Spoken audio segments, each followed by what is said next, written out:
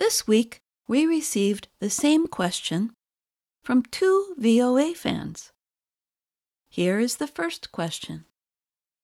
What is the difference between pandemic and epidemic? They appear a lot in recent VOA news. Thanks a lot. Tina, China. A day later, we got this email. In recent discussion of the outbreak and spread of coronavirus, we got a little bit confused by 2 similar words, pandemic and epidemic. Could you please explain their difference and usage? Thank you so much for your kind help in advance. Chris, China. Dear Tina and Chris, thank you for writing to us. That is true. We are seeing and hearing these words very often in the news. When the coronavirus crisis began, it was called an epidemic or an outbreak. After it spread across the World Health Organization decided to call it a pandemic on March 11th. Here are some examples from news stories about epidemics and pandemics. Italy's coronavirus epidemic began in January. The cholera pandemic began in India and spread across the globe through trade routes. One summer, refugees leaving a yellow fever epidemic in the Caribbean islands sailed into Philadelphia. I like to look at the origins of words when I am trying to understand them better, so I can explain them to you. I found that both of these words were adjectives in English before we started using them as nouns. That is why they end in IC, like the word tragic. The same thing is true of the words comic and academic. They are used as both nouns and adjectives.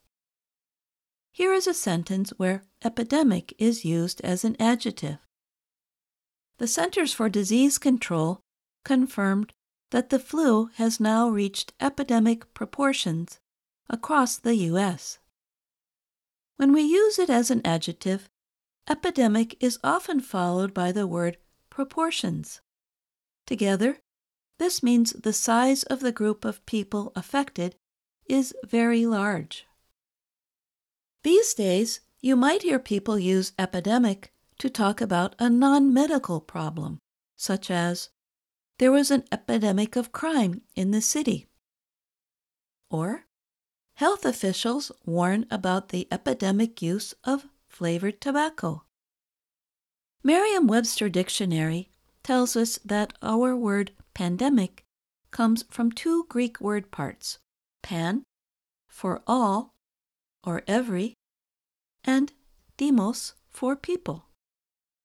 Medical writers use this word to talk about an illness that affects almost everyone in a country, or that crosses borders to affect people in many countries.